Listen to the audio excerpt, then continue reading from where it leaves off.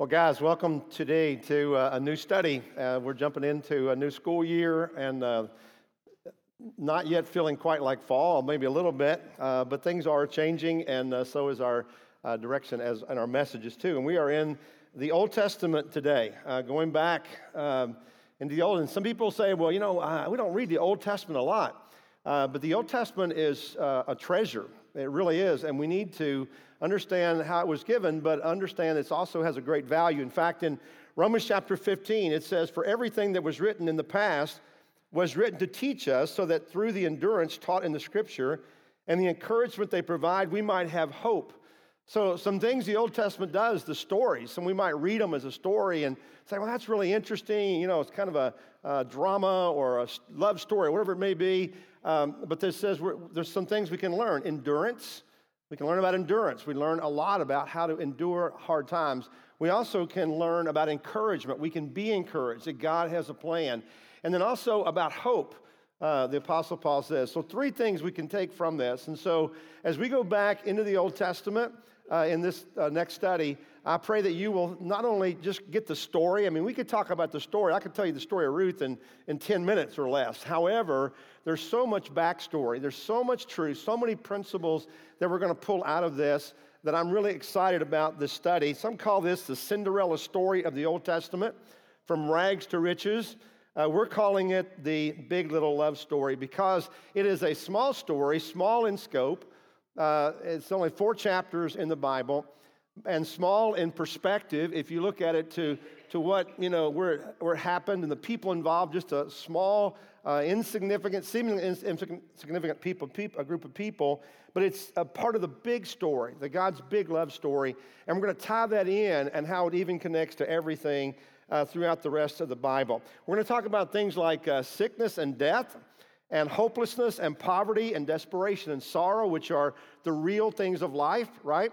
But then we're also going to talk about faith, hope, and love, and the great things as well. So we're going to turn the corner on that, but we have to deal with the reality of life as we go. Now, maybe you've read the book of Ruth before. It's a kind of a short read that maybe you never thought about, some things that maybe need to be reinforced in your life like they do in mine. And I hope that this will change your life, change the way you look at the Bible, look at the Old Testament, and also change your view of God. And you're going to see God in a fresh perspective and His providence and His love and care and grace. And you're also going to see Jesus in a brand new way as well, I believe, in this study. So that's a big promise, so we might as well get started. So let's just go directly to the book of Ruth, chapter 1. We read some of the verses in the video, but we're going to go back and read through them again in our message time. Ruth chapter 1. In the days when the judges ruled, there was a famine in the land, and a man from Bethlehem in Judah, together with his wife and 2 sons, went to live for a while in the country of Moab. The man's name was Elimelech. His wife's name was Naomi, and the names of his 2 sons were Mahlon and Chilion. They were Ephraimites from Bethlehem, Judah, and they went to Moab and lived there. So we get some idea about what's happening in this kind of introductory to the story. That the story is set in the period of Israel's history, which was called the Judges. Now, if you are familiar with the Old Testament, there's a book of the Bible called Judges, and basically what that book is chronicle a period of time and how the country was ruled by local judges. And here's how it describes what that period of time was like. If you can imagine this, Judges chapter 21, this is the last verse of the book of Judges, and the verse, strangely enough, right before the book of Ruth. Here's what it says. It says, "In those days, Israel had no king. Everyone did as he saw fit." Can you imagine what a culture would look like if there were no rules? If everyone did exactly what they wanted? You imagine what driving alone would look like if everyone did exactly what they wanted. There was no clear leader at the time. It was a lawless time in the country of Israel. This was before kings came into being, before Saul and David and Solomon, the great kings of Israel. This was after Moses and Abraham. It was kind of in that period where God had kind of pulled back and said, okay, you guys decide how you're going to live, who you're going to choose to obey. And there was no central leader. There were, however, some regional leaders. Every now and then, God would raise up a person, and they would kind of lead from their scope of influence, family or community or whatever, but it was kind of spotty leadership. People like Gideon, who we mentioned last week, that God called to defeat the Midianites. And people like Samson, I'm sure you know his story, this strong man that fought against the Philistines. And there was also a judge named Deborah. There were several judges during that time. And if you want to read some of the most action-packed and violent, troubling stories in the Bible, read the book of Judges. Telling you, it would be an interesting study for you because there's so much in there, and you're going to look at it and go, my goodness, people really did that.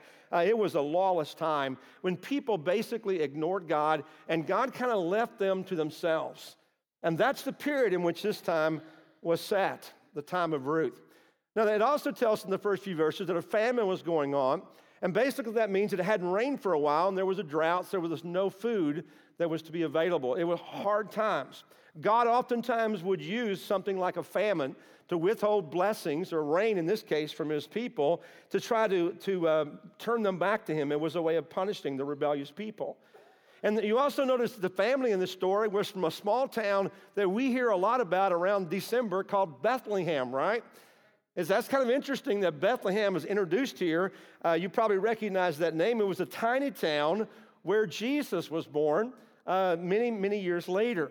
And here's the neat thing, is the story of Ruth actually tells us why Jesus was born in Bethlehem. That's kind of cool. We're going to discover what that's all about. And so it was a hard time in Bethlehem.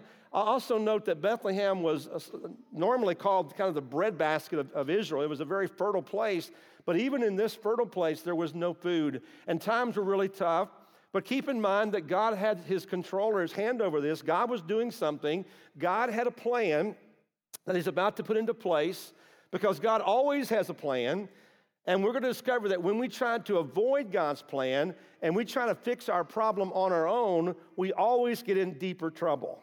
Deeper trouble. God's plan was to use this famine to turn his people, kind of at the time of the judges, to turn his rebellious people back to him.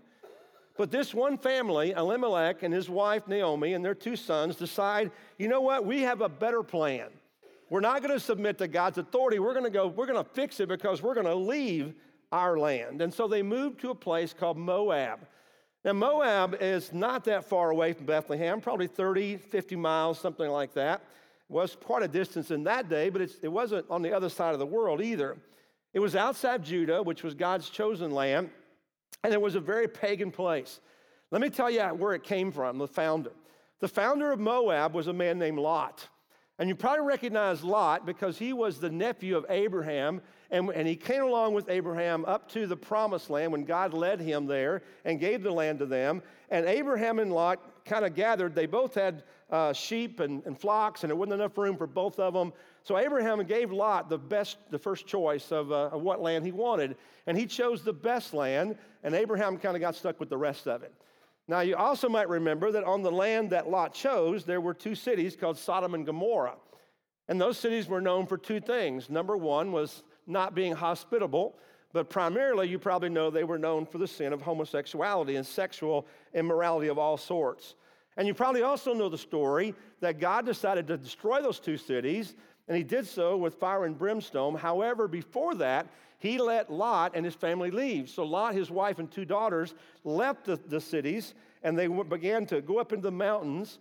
And you probably know the story that his wife looked back at the city, regretting her leaving it, and she was turned into a pillar of salt. So suddenly there's no one left but Lot and his two daughters, and they go live in a cave, and the daughters decide, you know what, we don't have any children, and so they get their father Lot drunk, and they have sex with him. He impregnates both of them. One of their children was named Moab. Now that is where the country of Moab came from, so you can imagine kind of what their culture was all about. It was a wicked place, especially with the sexual sins. It was not a good place to move your family, your wife, and your two boys. But Elimelech says, we're out of Judah. We don't like God's plan. Let's choose our own plan.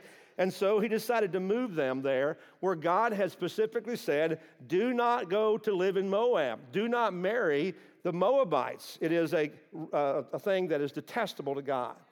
But they moved away from their faith community, away from the land that God had given them to possess, away from the punishment that God was trying to use to correct them. They had no thought about faith. They had no thought about the future and the impact of their decision on the family as well. Elimelech only thought seemingly about making a living, only about getting ahead, surviving maybe, no thought about how this would impact his generations down the line. You know, what I discovered from that is that, men, we have a powerful impact on the faith of our family. Amen. The decisions that we make that seemingly might not be that great can have huge repercussions and will ripple down throughout generations. Statistically, men, if our wives go to church and they become a Christian, just our wives do, many times the men and the children do not follow. Sometimes children do, but that's a struggle. But if men come and commit their life to the Lord, almost always the whole family shows up. Amen. The whole family comes to support because of our influence and our leadership. So guys, we are called by God to step up and lead our families, not just provide for them physically, but provide for them spiritually as well. And 99% of the time, where we lead our families will be the direction that they follow and determine the future of our family, our children and their children, both here on the earth and also into eternity. So I don't think we can minimize, I don't think we can say too strongly the power of a man's influence on his family. And guys, whenever we put ourselves in a place away from God, we get ourselves in trouble, and it ripples down as well. And especially whenever we put ourselves in a place away from God and in contact with sexual sin, we're in great danger. And I want to single this out because the country of Moab was just that type of place. Elimelech didn't realize the impact it would have upon his family when he moved there to this sexually immoral city, because the Bible says that sexual sin has a greater impact on us than any other sin in our lives. So, man, whenever you start looking at porn, you start visiting strip clubs, or you become really casual in your conversation about sex, or when you begin a flirtation or an affair, you are playing with fire. Amen. And it will consume you and your family. Amen. You don't want to hurt your kids, but I'm telling you, this is the type of sin that is so destructive. And Elimelech chose that type of environment to move his family into. Obviously did not consult with God about this decision, and they just went into this land and they began to live there, and they lived there for 10 years. Now, two of his sons, the two sons he had, they grew up in this pagan land, so it became very normal for them, a new normal in their lives away from God. Their names were Mahlon and Chilion. And last week we said that Jabez, his mother named him, he brings pain in childbirth. Well, these guys, I'm not sure what they were thinking that day about naming their kids, because these boys' names actually meant sick and dying. Wow, they needed one of those books about baby names, right? To name your kid. I don't know whether they were unhealthy or what, but they named them sick and dying. And so they grow up in this culture. They marry Moabite women, which God told them not to do. Elimelech either gave them no direction, or obviously he didn't care. He was an absent, passive father of some sort. But anyway, they married, and God had said, okay, one of the strictest commands is that believers should not marry unbelievers. God told his people, Israel, you do not marry the Moabites or the Ammonites or the Midianites, the Philistines. Do not marry the ungodly people. And I just want to take that a moment, because here's something we can learn from this whole story is that this command is pretty valid today. Amen. Pretty valid today. And when we start dating, it's such a crucial time. Parents, we got to teach our kids that our kids should not date someone unless they want to marry, that they would not marry. Because we fall in love, and then we're not very objective when we're in love, right? And so whether you're a young person or adult, you should not date someone that you would not consider to marry, because you can fall in love with them. And now let me just say, many times as well, people are unequally matched when it comes to marriage itself. And I wanted to just emphasize this, that the believer is not better than the unbeliever. I don't want to suggest that. But God makes this command, and in practicality, it makes sense, because in order to spare both the believer and an unbeliever a lot of pain, it's wise not to marry an unbeliever. Now, why do I say that? Well, because it's tough for an unbeliever to be married to a Christian, a believer. It really is, I know. And I think if you were to ask someone who's married to a Christian, they're not, they would say there's a lot of problems. There's a lot of conflict about church, because they want to go to church, and the unbeliever it doesn't make a lot of sense to them to go to church. They want to pray together but that doesn't feel natural to someone who doesn't know Christ. And, when they're raising their kids, there's certain things that they expect, and that doesn't make sense. A believer may want to give money to the church, and that can be a real issue of conflict, can it? So there's a lot of reasons why God says that's not a good idea. Don't do that. A lot of fight, a lot of conflict. And that's why God says in 2 Corinthians 6, do not be yoked together with unbelievers. Not only in the Old Testament, but the New Testament, God just says do not be yoked together. Marriage is about as yoked as you can get, in my opinion. There's business deals and there's friendships and a lot of different things we can get into. But marriage is about as yoked as I can think of. And the Bible, just says this is wise, this is smart, there's going to be problems if you don't follow this command. Now, I want to tell you also immediately that the Bible is clear that if you are currently married to someone who is not a Christian, do not seek to get away from that. Do not use that as an excuse to divorce at all. You must do your best to show them who Jesus is, to love them with the love of Christ, hopefully to win them to the Lord, but make sure that you do all of this with a pure heart. Now, having said that, I will go back and say, I think that both people in a marriage that unequally, a believer and unbeliever, would agree that it's oftentimes difficult, and it makes sense practically. That's why God would say it. At any rate, Elimelech, he failed in leading his family, and what he did is he started a generational slide away from God. And soon his entire family was out of church, if you will, and they left God behind.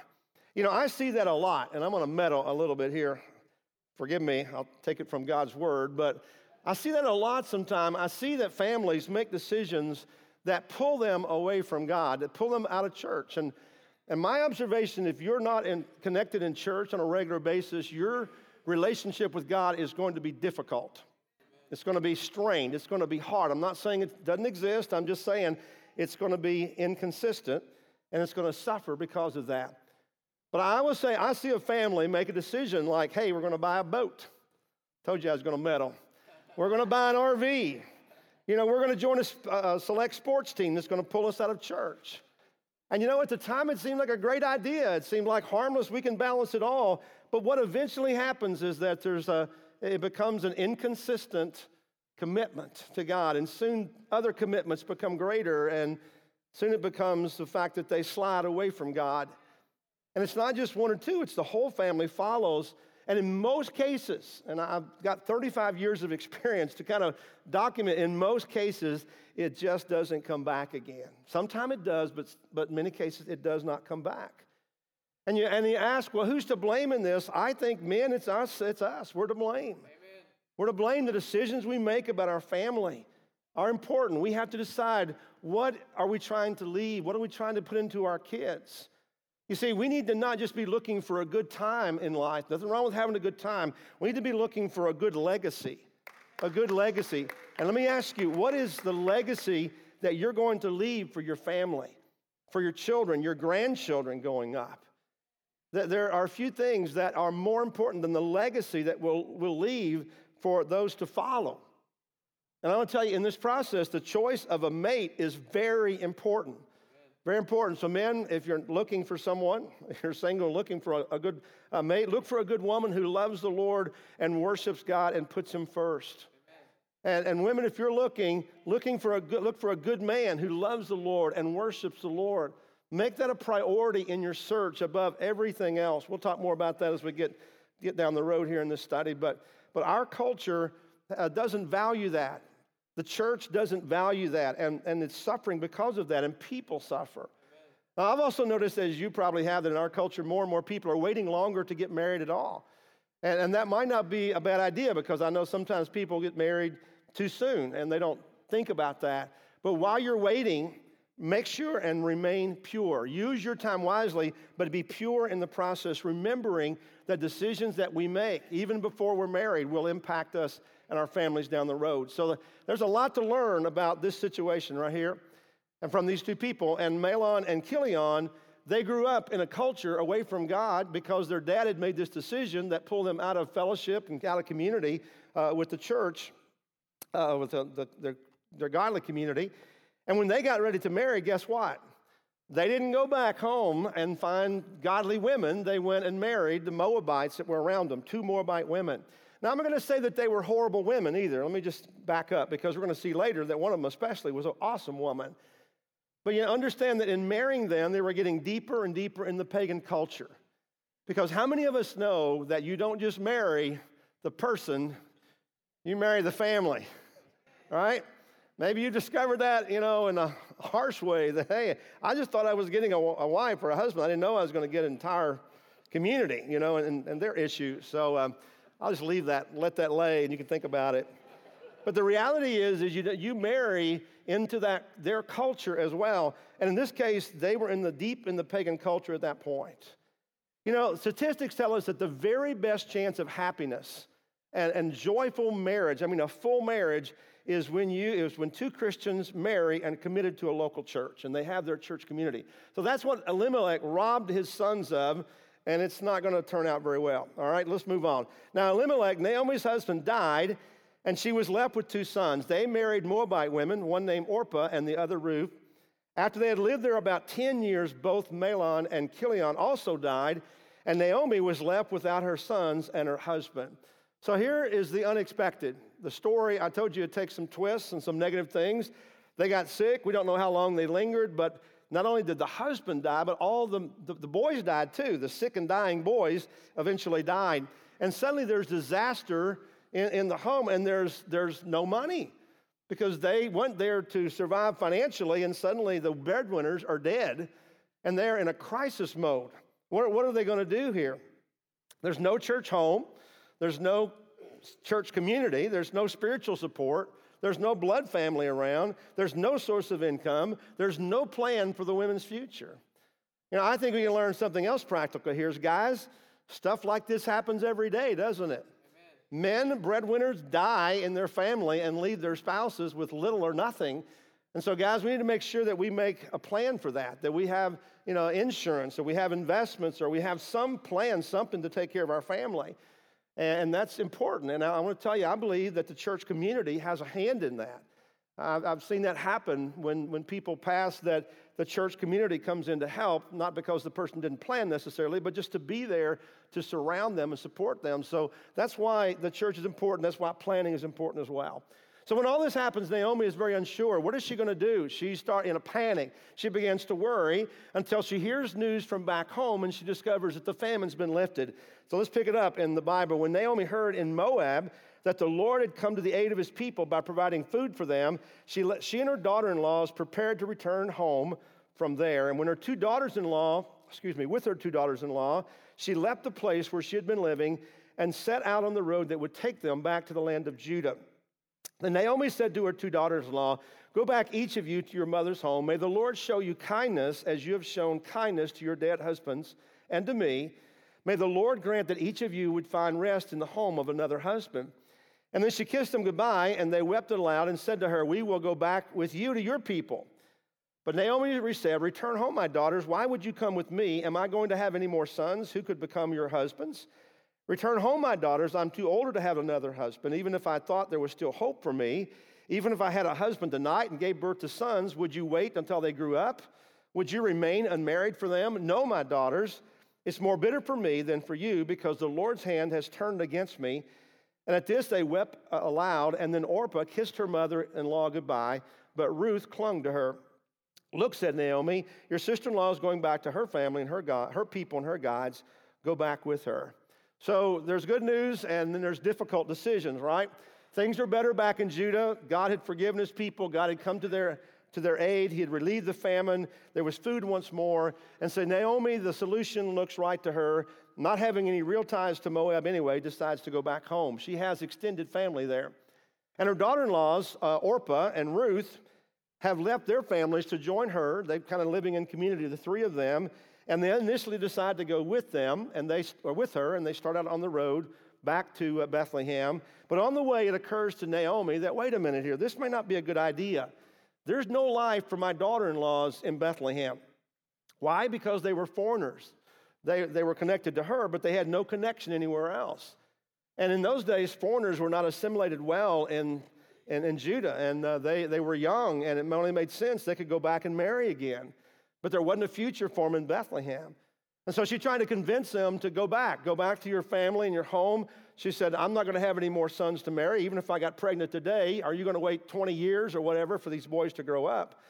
Go back to your family. And one of them, Orpah, we don't know a lot about her. This is all we know. She was reasonable. She went back to her home and her gods.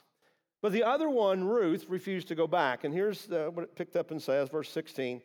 But Ruth replied, don't urge me to leave you or to turn back from you. Where you go, I will go, and where you stay, I will stay. Your people will be my people, and your God will be my God. Wherever you die, I will die, and there I will be buried. May the Lord deal with me, be it ever so severely, if anything but death separates me from you. You ever heard that before? In a wedding, probably, right? In a wedding, it's kind of a beautiful thing to say for a bride to say to her husband, but it really wasn't spoken by a woman to a man. It was spoken by Ruth to her mother-in-law, Naomi, saying, I'm going with you. I'm going to commit my life to be with you and to care for you. And I think also in a way, this was Ruth's conversion, because she talks about your God will be my God. It wasn't just, I'm going to go home with you and live with you, and we'll spend life together. This was her saying, I want your God to be my God. And so she, in this time, converted to believing in the true God. And I'm sure she had heard Naomi, even though Naomi's got some issues with God. We'll talk about those. She said, I want your God to be my God. And she left her past behind and began a new life.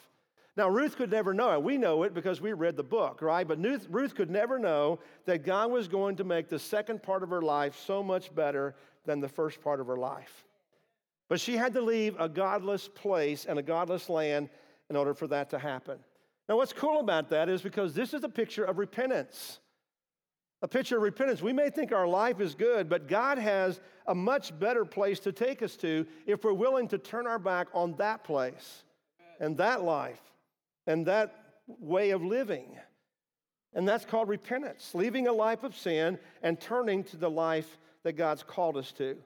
And maybe there's some of you here today who need to make a similar decision in your own life. You need to make a change from where you are and where you have been, to move literally from darkness into light, to move from living a life of sin to a life of forgiveness and holiness, maybe to move from addiction to recovery, from living for yourself and into living for Jesus.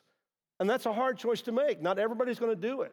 You know, Orpah was on the line. He started back, and she really wanted to do this, but when push came to shove, she turned around and she went back to her old life and to her old gods. She wasn't strong enough to make the decision. And so I ask you today, what do you need to move away from? Who do you need to walk away from? What do you need to leave behind so that then you can embrace a new life, the life that God's called you to? You have to make that decision. All of us have to do it individually.